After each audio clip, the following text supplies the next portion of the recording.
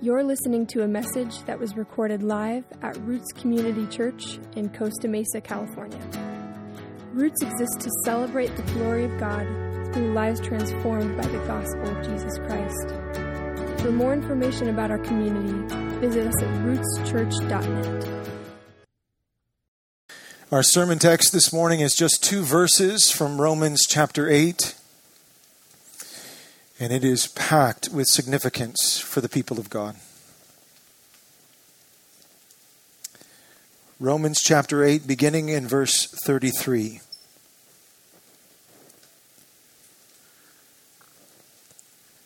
Who shall bring any charge against God's elect? It is God who justifies. Who is to condemn? Christ Jesus is the one who died, more than that, who was raised, who is at the right hand of God, who indeed is interceding for us. This is God's word. Please be seated.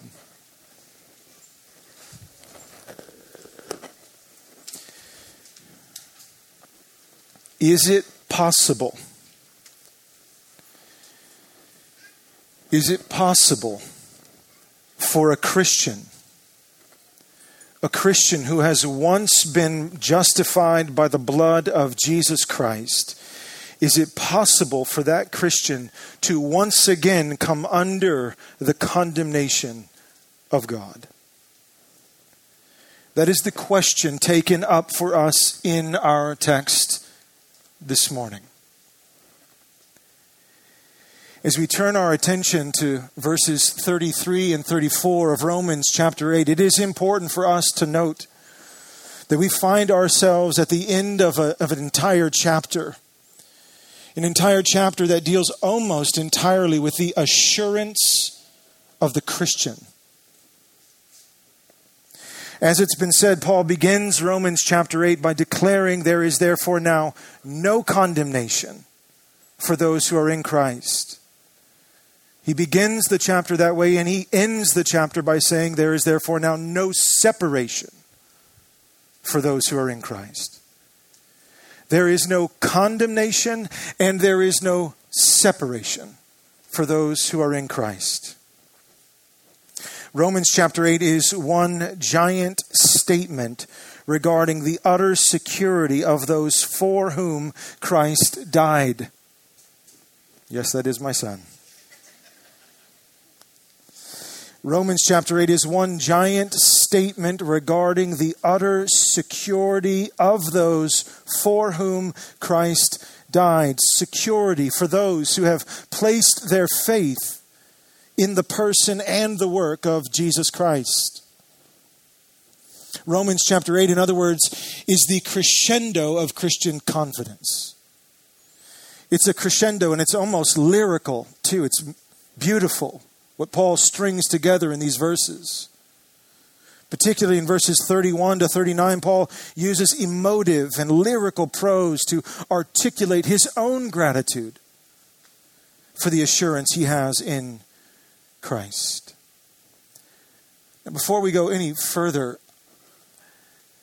I've been doing this long enough to know that some of you are here and you have absolutely no interest in having some sort of religious experience with the risen Christ.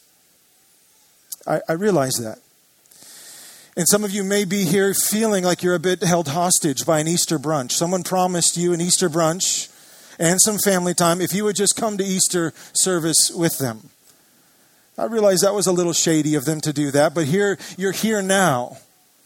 And you have no intentions, wherever you are in the spectrum, you don't have intentions of having any sort of experience with the risen Christ. Is he even historical? Is it even real?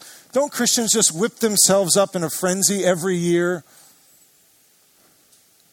Well, our prayer for you, if you're anywhere on that spectrum, our prayer for you this morning is that you would hear the pure gospel of Jesus Christ from Romans chapter 8.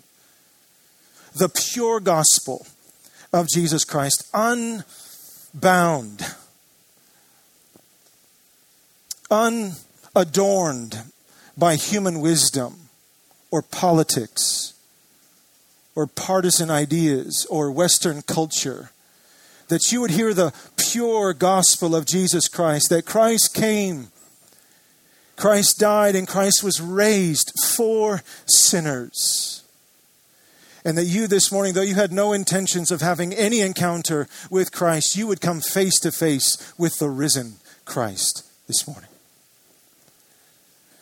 For others of you who come already of claiming allegiance to Christ, you come as a believer, those who are trusting in the finished work of Jesus Christ. Our prayer is that we too would come face to face again with the risen Christ, convinced all the more that He is who He says He is.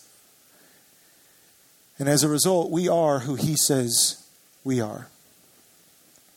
In short, our hope for this Sunday morning and for all of life is that we together would celebrate the glory of God. Are you looking for something to celebrate?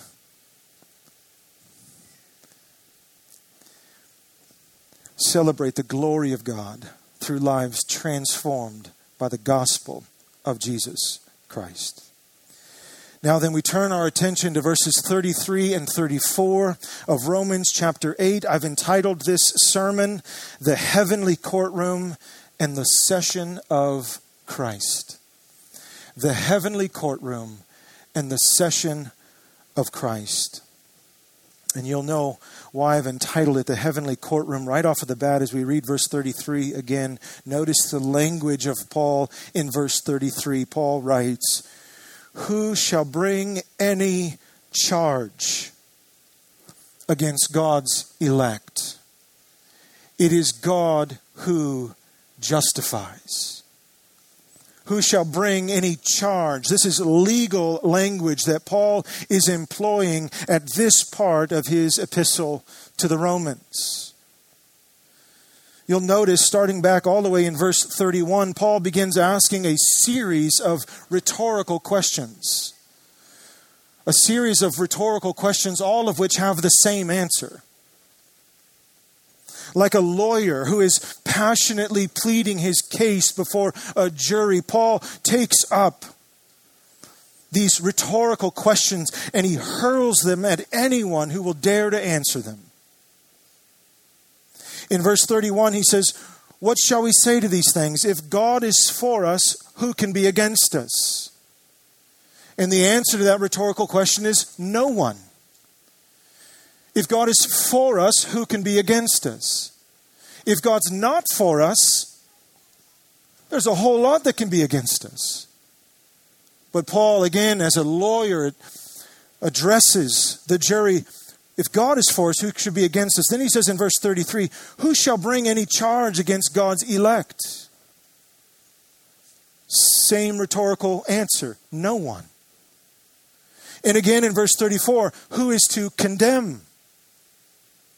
No one. And finally in verse 35, "Who shall separate us from the love of Christ?" Again, same answer, no one.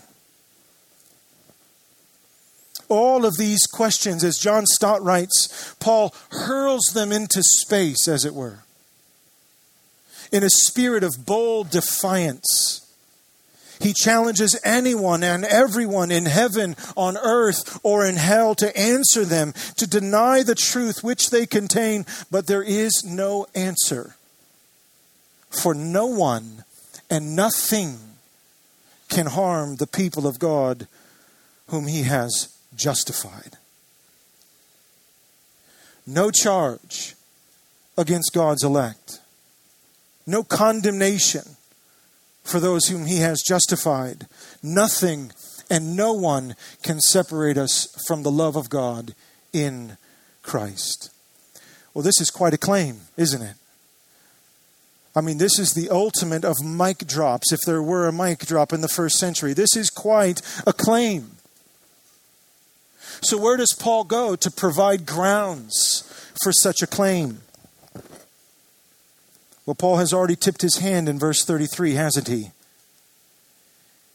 Read it carefully again. Paul says, "Who shall bring any charge against God's" what?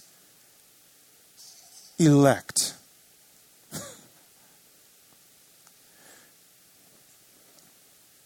as Paul enters the heavenly courtroom to provide grounds for his claim that no one and nothing can separate us from the love of God, he uses the strongest possible language to make his case, as you would as a good attorney. And so he employs a specific Greek word. Who shall separate us, or who shall bring any charge against God's elect? Eklektos in the Greek, the chosen by God. Notice that Paul doesn't say, who shall bring any charge against those who have made a decision for Jesus? Now, it's certainly vital and important to make a decision, and even necessary to make a decision for Jesus. But that's not where Paul goes.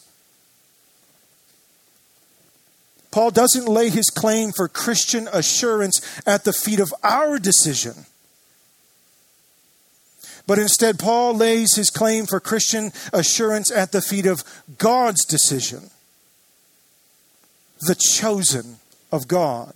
Who shall bring any charge against God's elect? And Paul again enters this heavenly courtroom to provide an airtight case for Christian security. And he begins by describing the Christian as God's elect. I find deep comfort in this. I don't know about you, but from day to day, I go in and out of feeling particularly Christian. Something can happen to me 5 minutes after an Easter sermon that causes me to think or act unbecoming of a Christian, let alone a pastor. So do I source my assurance in how I'm feeling about my belief in Jesus? Paul doesn't think so. Paul says you source your assurance at the feet of God's decision. And so he describes the Christian as the elect, the chosen. But there's more to be said. In verse 34, before judge and jury, Paul continues to lay the groundwork for Christian security. He goes on, look at verse 34. Who is to condemn, more legal language? Meaning, who is to pronounce a guilty verdict on a Christian? Who is to pronounce a guilty verdict? Will Satan come? Well, you know he'll try. He's known as the accuser of the brethren, Satan is. Who is to condemn? Is it Satan? Will the Christian's own conscience condemn them?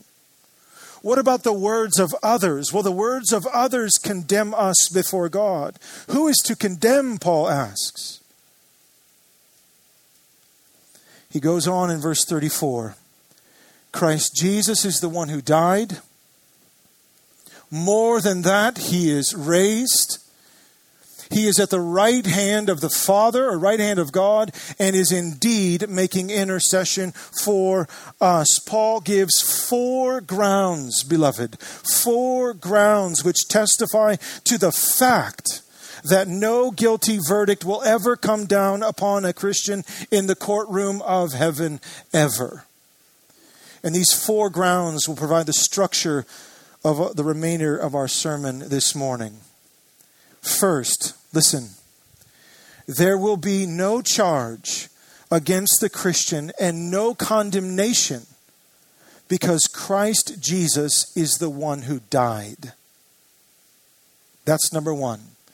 There will be no condemnation for the Christian, Paul says, because Christ Jesus is the one who died. Earlier in Romans chapter 8, you might remember Paul says that by God sending his own Son in the likeness of sinful flesh, and for sin, he condemned sin in the flesh.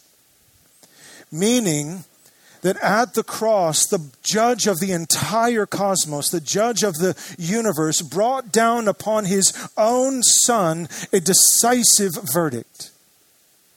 And the verdict was this: at Good Friday, at Calvary, with Christ on the cross, here is the verdict from the judge of the universe. I, the creator and judge of the entire cosmos, find the defendant, Jesus of Nazareth, guilty on all accounts. That was the verdict on Good Friday. Guilty. Punishable by death. Yes, Pontius Pilate, the governor of Rome, condemned Jesus to die. But listen, behind and above Pilate's order was God's own decree to execute judgment upon his Son. Pilate was doing God's bidding. Isaiah 53 verse 10 says that it was the will of the Lord to crush him. Another way to translate that, it pleased the Lord to crush the Son. Galatians 3:13 says, Christ redeemed us from the curse of the law by becoming a curse for us.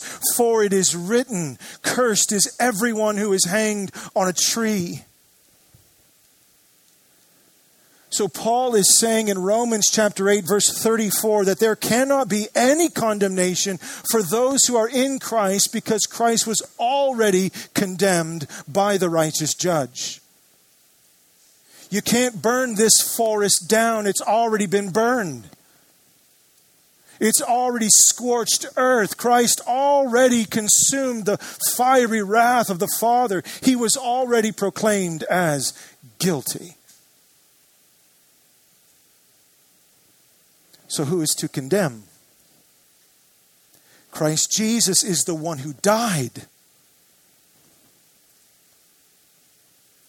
But Paul's not done. That's grounds one. Christ died. He's not done. Paul goes on in verse 34. More than that, Paul says, who was raised. And that's the second grounds for the Christian's assurance and security. Christ was raised. Listen, the old Adam was nailed to the cross, guilty as charged. But now in the glorious resurrection, again on the first day of the week, 2,000 years ago, emerges now for the first time in history, a new humanity. The old Adam is nailed to the cross, but 3 days later, out of the tomb comes a new Adam, a new representative, a new humanity. More than that, Christ was raised. Christ goes to the cross as a sacrificial lamb. And he's silent before his shearers. He's silent before his executioners. He answered them not a word. He goes before Pilate like a lamb, but he comes out of the tomb like a lion.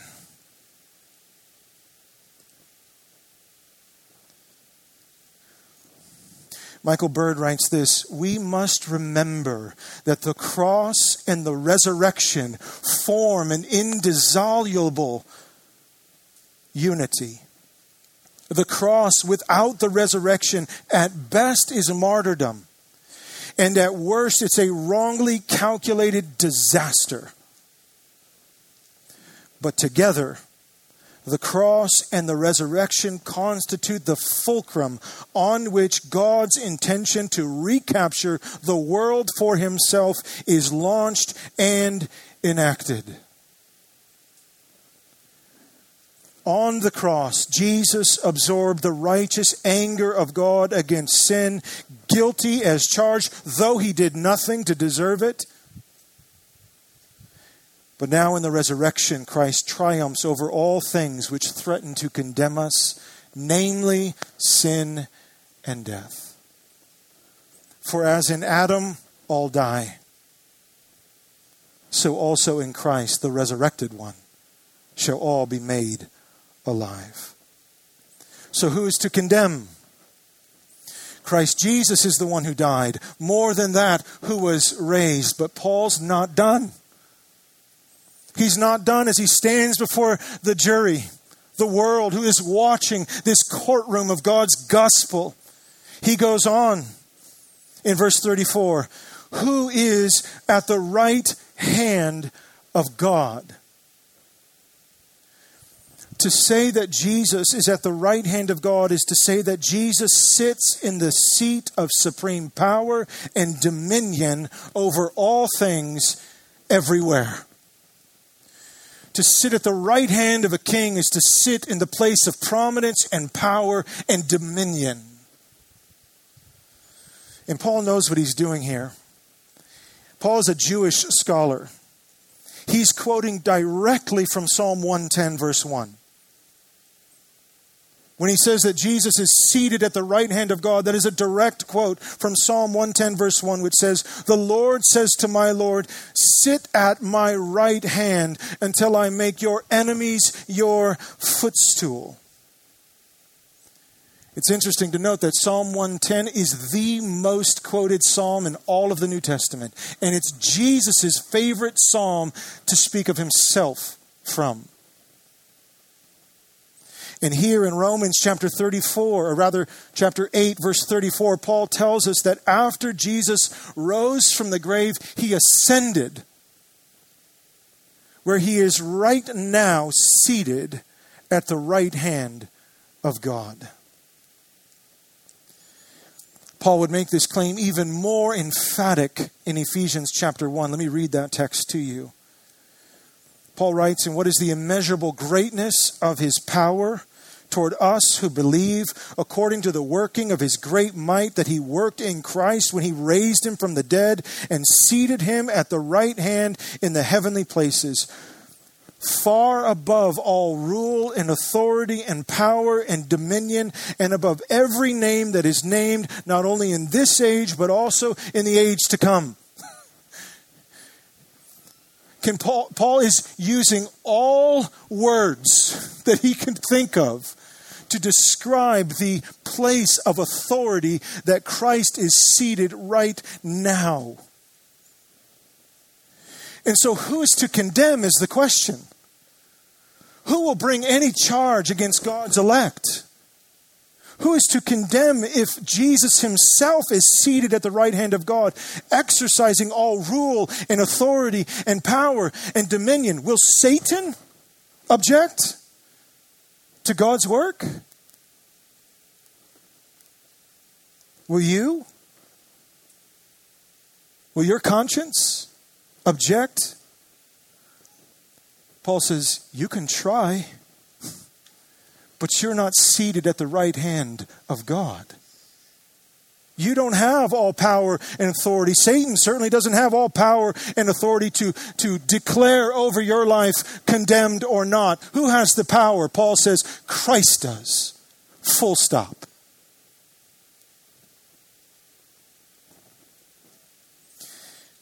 And like the woman who was caught in adultery.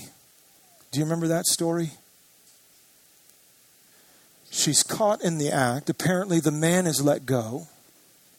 She's caught in the act. She's dragged before Jesus, the one who is right now seated at the right hand of the Father. She's dragged before him, thrown in front of him, while she's gathered around with men holding stones to crush her skull.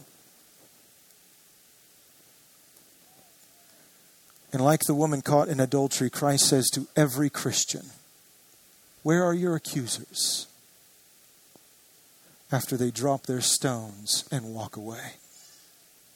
Where are your accusers? Has no one condemned you? To which we must reply, like the woman caught in adultery, no one, Lord. And Jesus says, neither do I condemn you.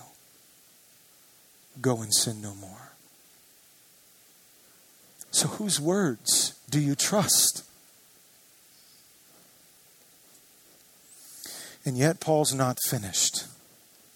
Not only has Christ died, more than that was raised. Not only is he at the right hand of God, but finally, our final grounds for Christian assurance, Paul says that Christ is indeed interceding for us. So he's not just seated in all power and authority, he's doing something as he's seated. And since the beginning of April here at Roots, we have been tracking the prayers of Christ in his passion. From the high priestly prayer in John 17 to Christ's prayers from the cross on Good Friday, we have witnessed remarkable insight into the heart of God for sinners. In his passion, Jesus prayed for our salvation. In his passion, he prayed for our sanctification. He prayed for our unity. He prayed for our forgiveness. These were his prayers while he was here. But beloved, did you know that Jesus is right now praying in this very moment?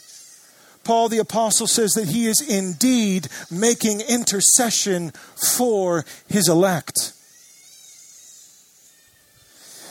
That word interceding comes with it this idea of Christ's ongoing role as priest, which means he is still mediating. That's what the role of the priest would do. He would mediate the people to God and God to the people. He would go between. He'd hold the rope, so to speak. That's what a priest would do. And so Christ is right now in a priestly role, making intercession, making mediation. He is advocating. That's another way to say that word. He's advocating for Christians. Another way to describe it is Jesus right now is pleading for you.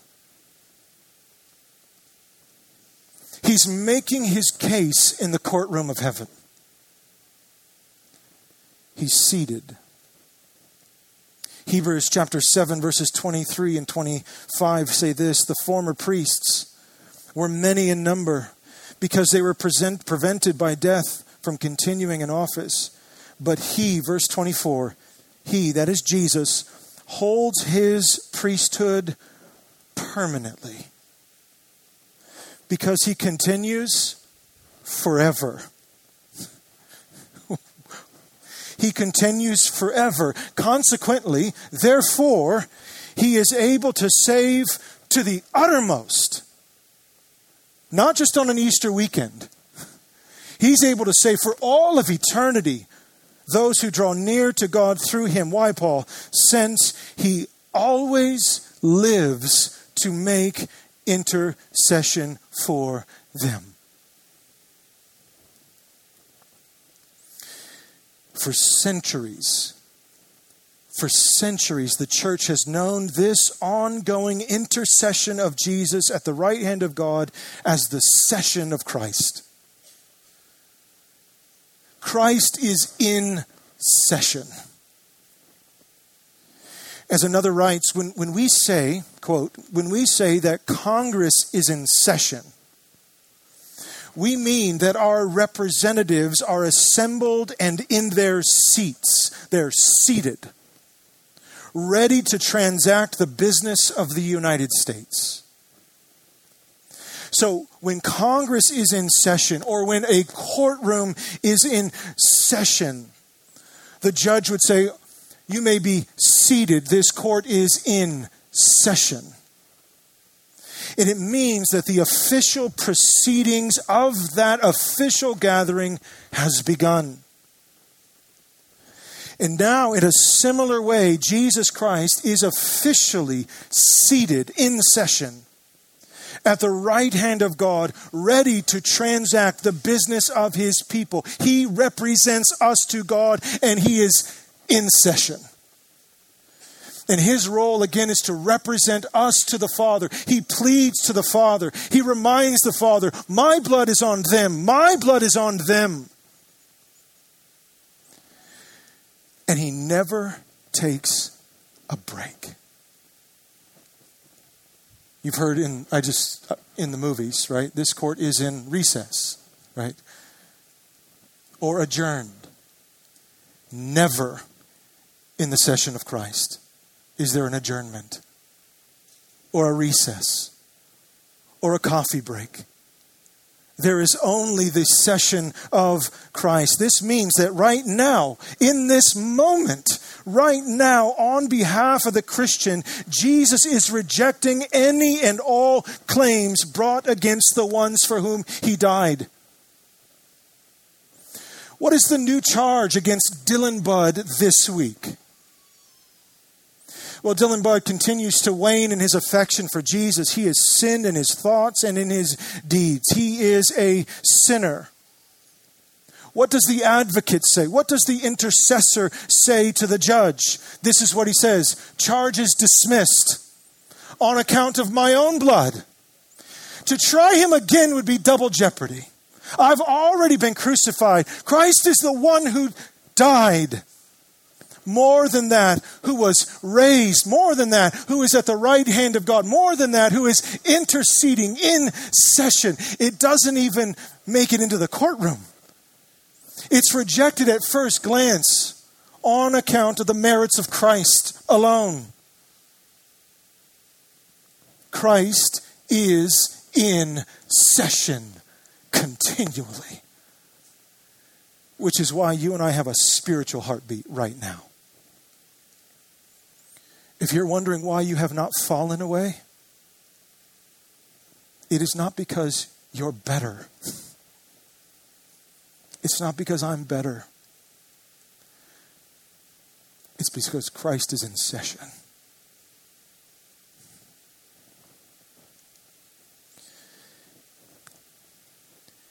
This is the crescendo of Christian confidence. So who is to condemn? So just in a moment, just in silence right now. I've done a lot of talking. Just think. In your mind, who is to condemn you right now?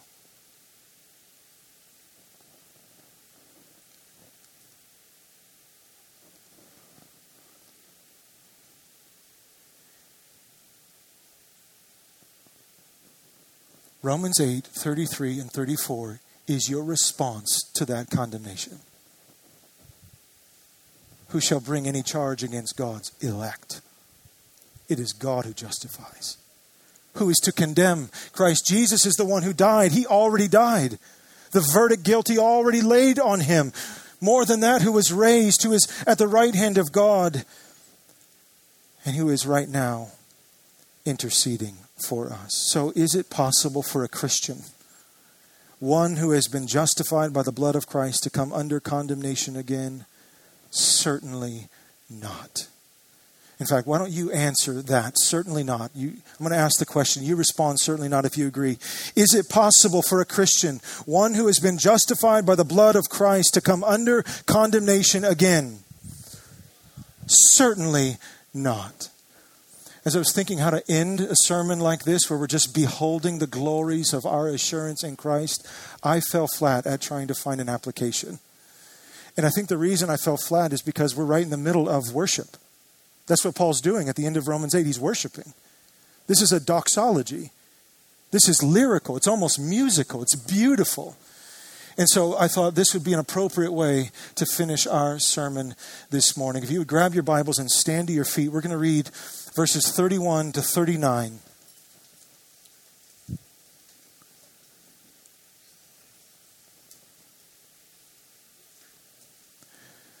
I'm going to read this out loud. Read it in your hearts. Believe it by grace. Worship as you read it.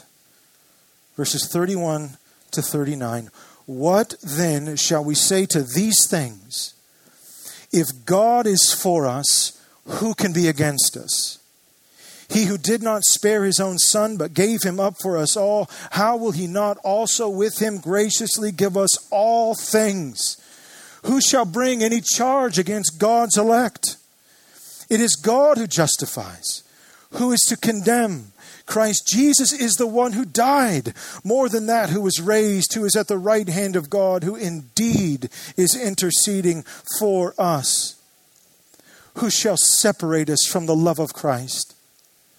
Shall tribulation or distress or persecution or famine or nakedness or danger or sword, as it is written, for your sake we are being killed all the day long. We are regarded as sheep to be slaughtered. No. No, in all these things we are more than conquerors through him who loved us. For I, Paul says, I am sure that neither death nor life, nor angels, nor rulers, nor things present, nor things to come, nor powers, nor height, nor depth, nor anything else in all of creation will be able to separate us from the love of God in Christ Jesus, our Lord. This is God's holy word.